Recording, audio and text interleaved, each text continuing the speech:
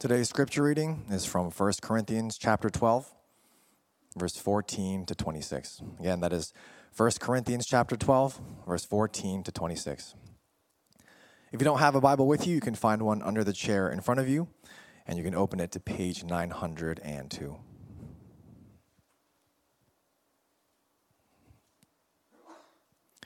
Please stand for the reading of God's word.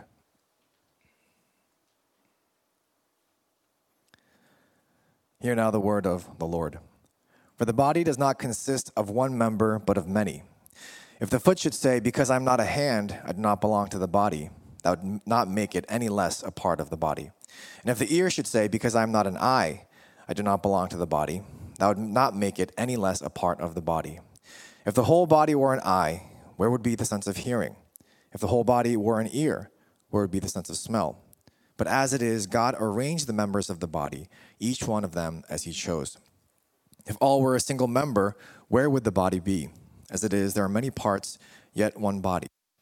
The eye cannot say to the hand, I have no need of you, nor again the head to the feet, I have no need of you. On the contrary, the parts of the body that seem to be weaker are indispensable.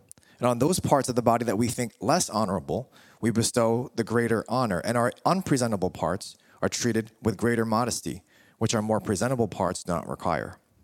But God has so composed the body, giving greater honor to the part that lacked it, that there may be no division in the body, but that the members may have the same care for one another.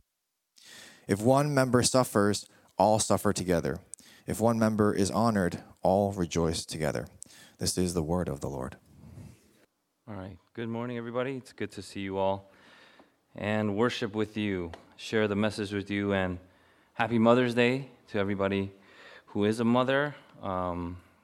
We celebrate this day, I think, in many part because mothers go through a special and unique sacrifice for their families. It's something that cannot be replaced by any other figure in the family, and so it is pretty special. Before we start today's message, let's start with a prayer. God, we thank you for gathering us here as we listen to your word. We pray that your Holy Spirit would guide us so that we may, in hearing, understand, and in understanding, we may fully obey it. We also want to take special time and recognition for those that cannot gather today, especially for those of our family members in Canada who have been jailed because they just wanted to meet on the Lord's Day. Lord, we pray that you would grant them a special mercy and comfort the churches there. And we ask, God, that you would be with us now. May we glorify you in our listening and our obeying, and, Lord God, in our worship to you. In Jesus' name we pray. Amen. You know, these days, I mentioned in my prayer about what's going on in Canada, but it's all over the world. Whatever the state or the nation will try to get their hands on, to try to close churches. I see it actually literally happening. People may roll their eyes, it's because of this reason, it's because of that reason. The churches deserve this or that, and, they're fined exorbitantly. And there's very little compassion for churches. I'm not talking about other institutions, but the churches that believe in Jesus Christ are in particular being singled out. And I'm seeing this happen all over the world. And I think it's up to us to pray, not just to be like, wow, we're so lucky. We are very fortunate that we can gather, albeit socially distanced and masked. But, I believe New Jersey is lifting up all space restrictions starting next week as well.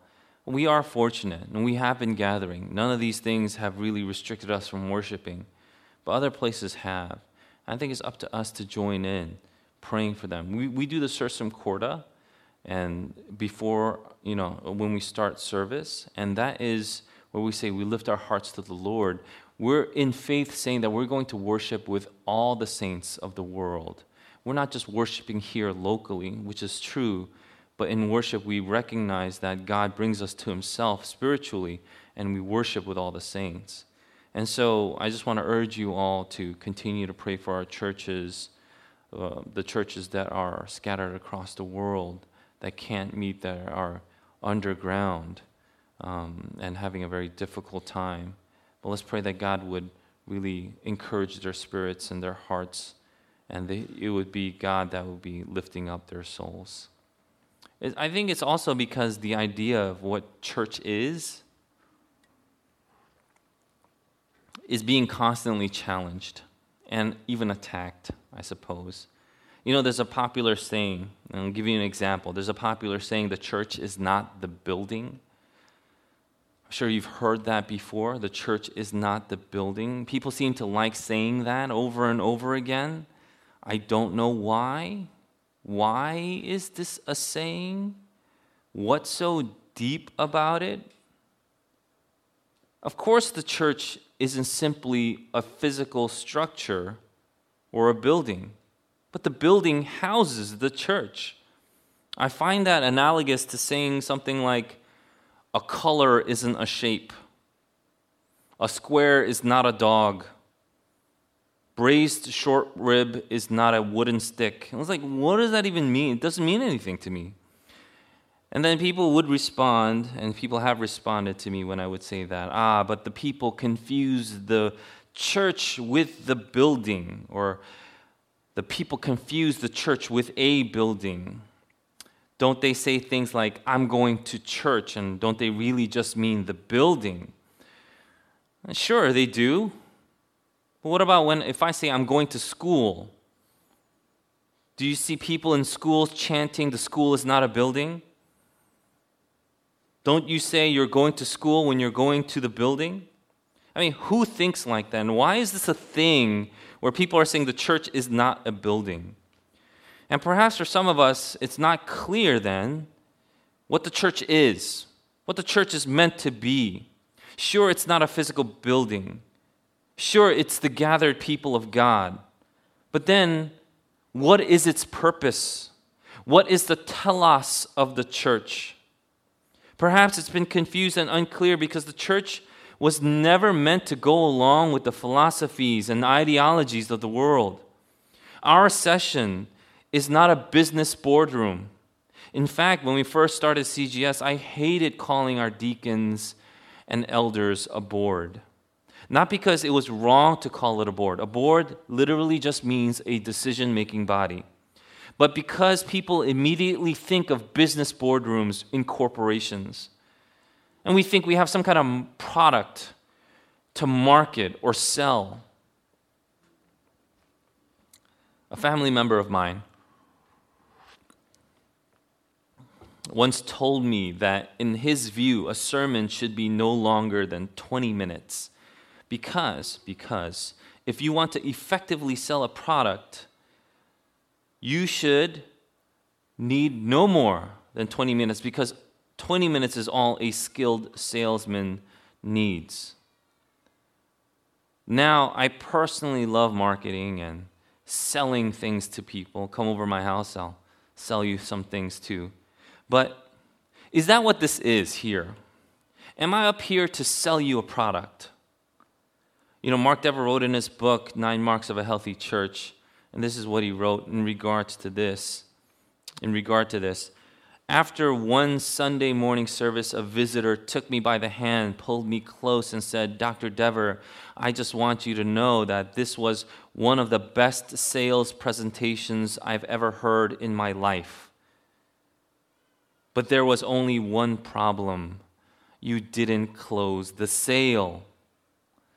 And I didn't know, this is what he says, I didn't know how to respond to him. I didn't say much of anything. But what I thought was, friend, I know what kind of sales I can close and what kind that I can't close. And the redemption of an eternal soul is one sale that I, in my own strength, cannot accomplish. Perhaps we have lost the concept of what a church is. And now there are all these gimmicks to attract people. Oh, let's have this program. Let's bring in this celebrity. Let's have a little coffee stand outside with our own barista. Not going to lie, the last one I've always wanted. But that's only because I want a decent cup of coffee. But we are not a business for profit. If you donated a bunch of toys to us, guess what we do with it? we donate a bunch of toys. We're not here to open up an Amazon reseller account. We're not a group of paid professionals here to entertain while everyone watches from the comfort of their own homes or pews. We don't hold service as a mere production so that you can sit comfortably at home and just spectate. We're also not a country club where you pay to have privileges. Leave your kids while you go play golf. Again, I'm not saying that I am against country clubs or selling things. And especially, I'm not against having that small coffee stand outside with your own personal barista. But what is the church then? And hopefully you have heard this before. I hope that you have heard this before. But the church is not simply an organization, more than it is an organism. Because any structure is organized to a degree. You know, even a dead body is organized. It's organized because the organ is here and the organ is there, and it's organized. But the church is not a corpse. It is alive. The church is more than a structure. Businesses long to be what the church is already because the church is alive. Every time a metaphor was used to describe the church, and let's get this, I just really want to hone on this and hammer this in. Every time a metaphor was used to describe the church, what was it? The church is what? The church is the bride of Christ. In Ephesians chapter 5, husbands, love your wives as Christ loved the church and gave himself up for her, that he might sanctify her, having cleansed her by the washing of water with the word, so that he might present the church to himself in splendor, without spot or wrinkle or any such thing, that she might be holy and without blemish. The church is the bride of Christ. How about another one? The church is called the branches and Christ the vine. In John 15, Jesus says, I am the vine, you are the branches. Whoever abides in me and I in him, he it is that bears much fruit. For apart from me, you can do nothing. The church is called the branches, and Christ is the vine. How about another one? The church is the flock of sheep. In Psalm 103, it says, know that the Lord, he is God. It is he who made us, and we are his. We are his people and the sheep of his pasture. Jesus himself in John 10 says, my sheep hear my voice, and I know them, and they follow me. And one more, the church is the family of God. In Romans 8, it says, for you did not receive the spirit of slavery to fall back into fear, but you have received the spirit of adoption as sons, by whom we cry, Abba, Father. We have a lot of children here, but they know who they are crying for. When they are crying for their dad, they go, Appa, they go, Abba. And that's the spirit of adoption that we have. We are a part of the family of God. In Ephesians chapter 2, it says, for through him we both have access in one spirit to the Father, so then you are no longer strangers and servants, but you are fellow citizens with the saints and members of the household of God, built on the foundation of the apostles and prophets, Christ Jesus himself being the cornerstone, in whom the whole structure, being joined together, grows into a holy temple in the Lord. In every single metaphor that's used to describe the church, what is the church? The church is alive.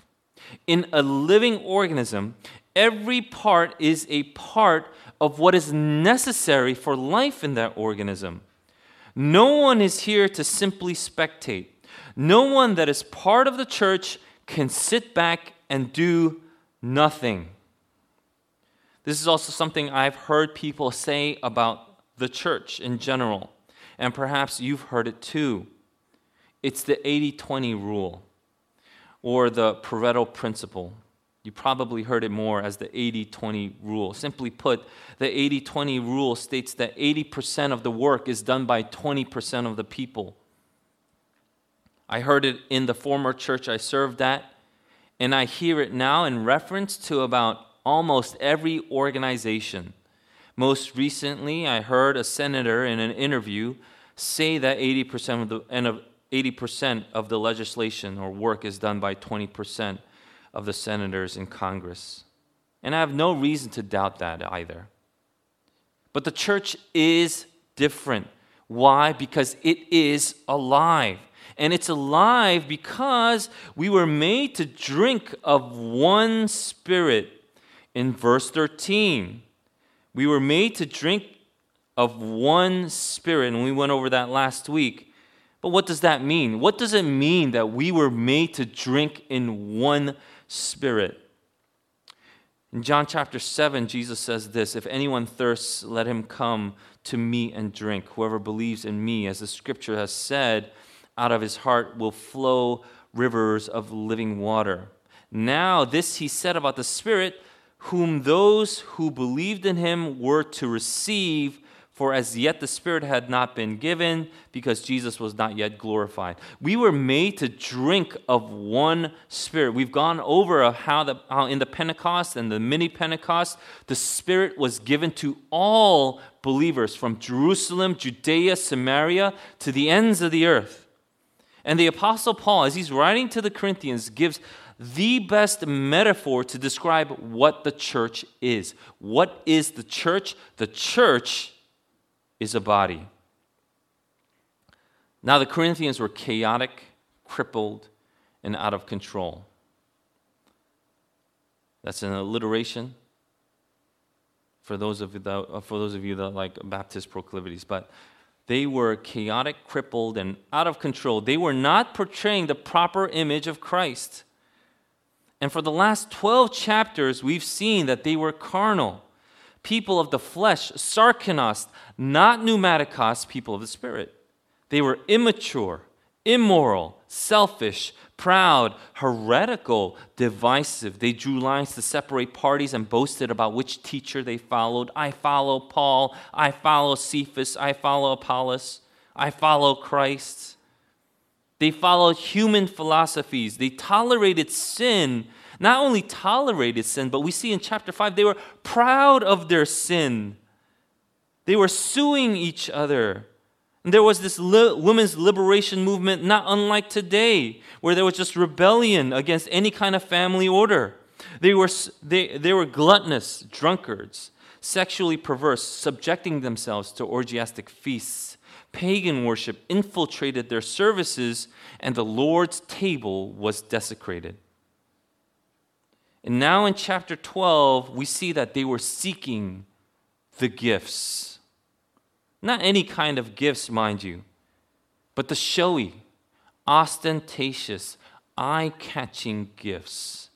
And as a result, the people in Corinth became just this meretricious display of nothingness. They were noisy gongs, clanging cymbals. Everyone wanted the big gifts, languages or glossa. I wish I had tongues or healing or the ability to speak.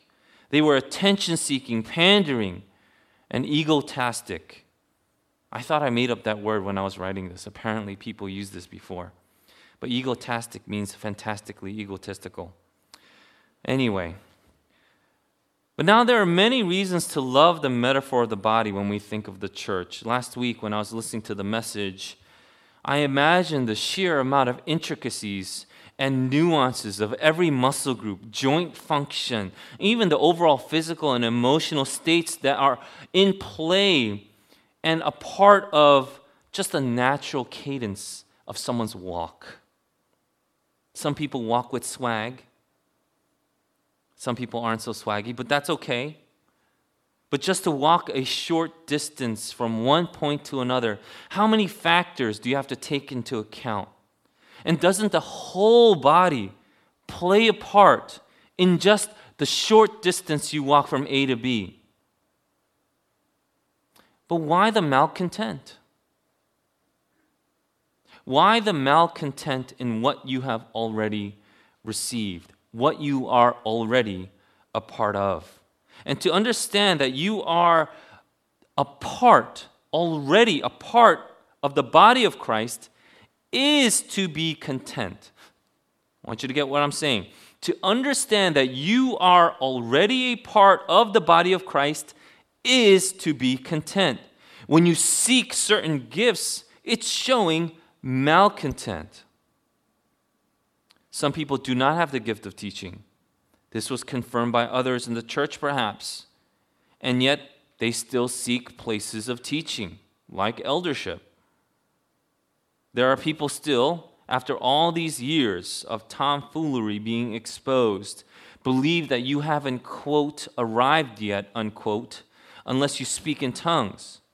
But I want the gift of tongues. And so you go seeking for this gift and that gift. And that is not what God intends. When you are born again, you are born into the body of Christ. You already have the Spirit, and you are already given gifts. And not every person has the same gifts. Because who gives the gifts? Who gives the gifts? And in verse 11 we went over, all these are empowered by one and the same Spirit, who apportions to each one individually as he wills. But the Corinthians were not content. They wanted the eye-catching, ostentatious, showy gifts. Why can't I be an elder? I would love it if I got some glosa. This was self-seeking. There was nothing to seek then. As far as gifts are concerned, if you understand that you are already the body of Christ. And we'll definitely be coming back to this point again in this message. But the Corinthians fell into this trap of wanting the poppy gifts. But Paul wants to make it clear here that they are not to seek other gifts. You shouldn't feel inadequate if you don't have a particular gift. And if you do have a gift that stands out, then you shouldn't feel proud of it either. And to show this, he gives the analogy of the human body. The verses that we've read today show the analogy from this verse up until the end. And then from 27 on, we see the application once you understand the analogy. So we're going to go over the analogy first this week. And as we've heard from last week's theme, the first few verses are showing the analogy of this body in verses 12 and 13. But there is unity in the church because we are one body. Each part of the body is different. It's diverse and yet still one. That's unity and diversity. This is why you can't all be an eyeball. That's ridiculous. Sure, the eyes might be your favorite part of someone's features, but without the eyelid, that puppy would dry out and shrivel in no time. Without a socket to keep it in, you'd be grossed out. And without bones to keep it stable, and I could go on. It's the same with the body of Christ. You can't all just say, I want to be the eyeball. That's ridiculous. It's as ridiculous as 44 people running into the field saying that they are all the starting quarterback. That wouldn't work. No one would want to watch that game except to laugh, maybe make fun of them. Jesus prayed in John 17 that the church would be one. Then Pentecost happened, and the church was one in spirit, while being also broad in scope. And this is the point from last week. The body is one and it is many. There is your unity and diversity. And because we went over this last week, I would like to move on from there. Because the church is unified and diverse, there are no spiritual loners. There are no drifters, no spectators. If you belong to the body of Christ, then you have the blood of Christ flowing and pulsing through you. There is no part that is any less significant than. We are all cells of one living organism, citizens of the same kingdom, bride of one bridegroom, members of the same body. You are just as important to me as I am to you. There is never a reason to think that you are not vital. If you have been born again, you are a part of the church, and that means you are, by function, necessary. But if you're not functioning as you should, what does that mean? If you don't function as you should, that means the body is crippled. Why does everyone want to be the eyeball? If we are united, diversity is not only expected. Look, if we are united, diversity is not only expected, but it is demanded. Unity demands diversity.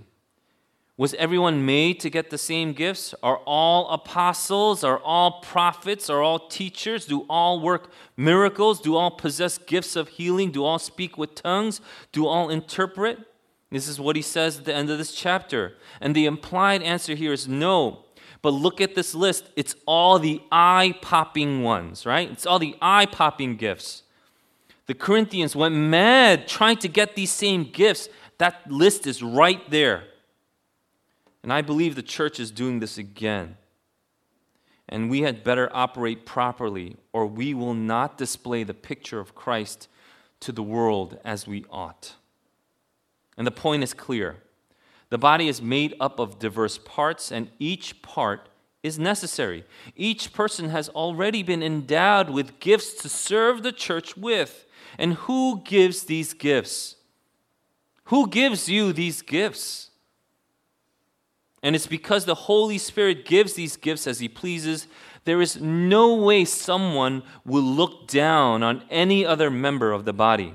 The reason why you want the eye poppers is because you don't trust that the Holy Spirit has given you just the right gift. And the reason why you look down on others, if you do have a gift that is more showy than others, is because you don't understand the dignity of each member of the body and the integral part they play in its function. How can you say that? How can the eye say to the hand, I don't need you? Paul gives here a brilliant example of how the weaker body part gain more dignity and attention. The weaker the body part you have. Look at the physical body, he's saying. Look at the physical body. The weaker it is, don't you pay more attention to it? Don't you give it more modesty? Don't you bring more dignity to that body part? Now, what if you believe you are someone, then, after listening to this, you are someone with a certain gift, and you think you're just having a hard time utilizing it, right? Like, the question that I get a lot is, I think I have this gift. How do I know I have this gift, or am I using it properly? I'm very confused. I have a very easy solution to this. And listen up. If that was your question, listen up. If you have the gift of teaching, go teach. That's it. Seriously, that's it. If you have the gift of teaching, go teach. Our children's ministry is growing. We need teachers. If someone responds, but what if in the future there's no room for teachers in the children's ministry? If there are no openings in ministry positions, then I would ask, are there people that know less than you? Teach them. We have young Christians in this church. Read one of the books the staff recommends with them. Are there neighbors around where you live with kids that need a tutor because the lockdowns have put them back academically like a year? Teach them. For me, the solution is simple. In our church, our ministries developed because we were already doing it. We saw the need or anticipated the need, and we started preparing in advance. We were doing it. We were already training people because we saw that God had gifted people with certain gifts to help the body. Babies are being birthed, our education system is growing, and it's all natural. It's just going on in line with one another. In our church, most of our staffers are from the inside, meaning they are homegrown. Only recently we got an intern from the outside because he heard of the good things that God was doing here on the inside. And I think that is beautifully organic. And I praise God for that. And so the lesson there is to be faithful with what you have, however big or small. And it's God who places you in strategic places for you to thrive. And just in case you didn't get that in verse 11, Paul says it again in verse 18. But as it is, God arranged the members in the body, each one of them as He chose. God sets the members of the body as He pleases. This will bring the believer to true contentment, because if God has set this for you, you have been given divine dignity. This is why if you aren't content with what you already have, it's malcontent. It's rebellion. That's like the pot saying to the potter, why'd you make me like this? Like in Isaiah 45:9 or Romans 9:20. That's absurd. Unity and diversity leads to our understanding then of dignity because of God's sovereignty. That's why if you're up here on stage, you are humbled because you should recognize that it was to please Him. And then He has made all these other people working too to get you up here. There are no leaders without followers, and you are not a follower if there is not one leading. And it is God who does the choosing. A Christian does not choose their own gift. God gives the gifts. If everyone ran around seeking their own gifts, that would bring out utter chaos. And that's exactly what has happened. It's happening here, but it's happened in Corinth. Because the real question is this: do you think you can organize the body yourself? Do you think you can be like, I think this gift is good for you, I think this gift is good for you, I think this gift is good for me? Do you think you can order the body yourself? Who then does the ordering? Who sets up each part of the body? God does that. And so if you feel inferior or superior, that's sheer folly if you understand these verses. The dignity that you receive from the position you hold is God-given, and for someone to look down on that is to look down then on what? To look down on the giver. I mentioned that the Bible says that we should not seek spiritual gifts. And there is a verse that I'll go quickly over, but we'll get to it when we get to that passage. But in chapter 14, verse 1, Paul writes, pursue love and earnestly desire the spiritual gifts. And some translations have earnestly seek the spiritual gifts, especially that you may prophesy. This one verse seems to be saying that you should seek the gift of prophecy. And you got to wonder, it's like, why this one gift if we are to seek? It doesn't make any sense in context. It doesn't make any sense. Not everyone can be an eye, and not everyone has the same gift. So why is this one particular gift singled out? What does that mean? Prophecy in the Greek is in the second person plural.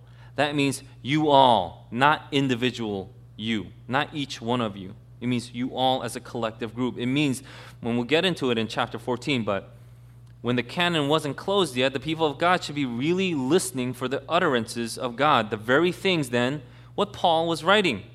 It's the same verb, that's used in chapter 12, verse 31, which we'll go over next week because that's the next passage. And it's going to be really interesting, and I love that. But the point is, there's no room for malcontent. There's no place for self-serving attitudes, self-promotions, self-adulation.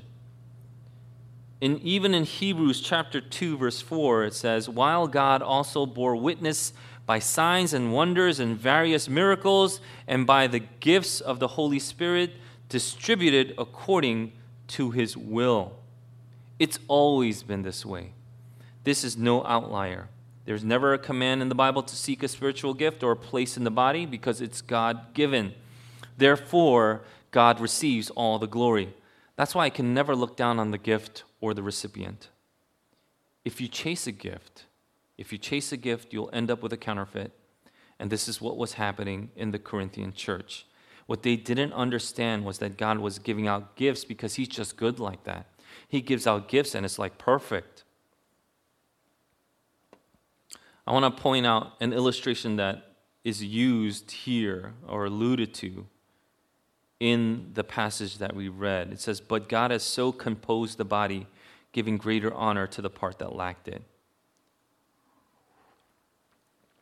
But God has so composed the body. That word composed is from the Greek word to compound or mix together.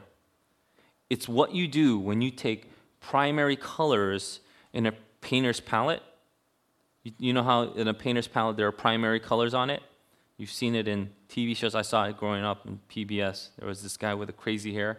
Anyway, you take primary colors from a palette, and then you mix it to make one unique color, and then you transfer it onto the canvas. No two colors that go on the canvas are exactly the same. Each one is different, diverse, but it is important and integral for the painter. When the painter mixes you into the body, it's just perfect. It's only when we want to be something that we're not, we want to go to a place that we shouldn't, that's when the chaos happens. Colors just dripping all over each other. Some colors saying like, I don't want to be a color. I just want to fade into the background piece, right? You're a color. You got to get on this painting. God has mixed you into the canvas. And what an incredible privilege it is. Because the finished picture, what's the finished picture? The finished picture is Christ. And when the world looks at the church, they are looking at the canvas. What are they looking at? And this is why this understanding, if you really understand this, it brings us to a place where we can serve one another, lift one another up, and love one another. That's why we can say things like, if one member suffers, all suffer together. If one member is honored, all rejoice together. You don't look at a painting and like, man, that one little speck, that's what I want to cut out and take home. No one says that.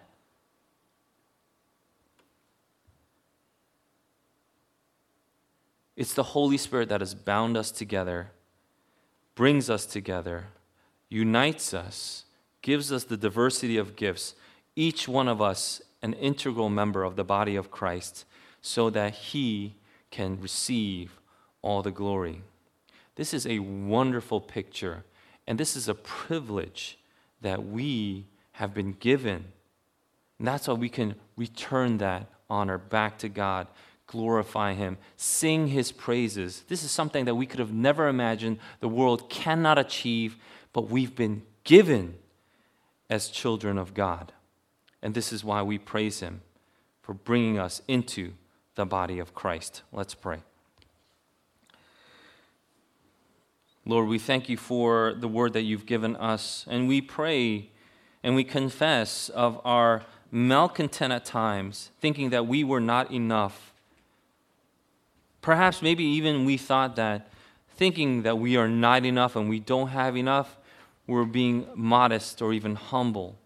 Rather, You show us that is malcontent, and that is rebellion. Oh God, help us to see this and truly worship You for who You are, because You have made us who we are, placed us in the body of Christ to serve You, as You have made us integral parts of this incredible journey. Let's take this time to pray. And I know sometimes some of this stuff may be new to some, but there is more. But even as we learn, it's step by step that we're learning. It's one floor after another that we're climbing. And it's God who's teaching us and molding us and shaping us so that we can be people not just content, but abundant, overflowing in joy. Let's take this time to pray.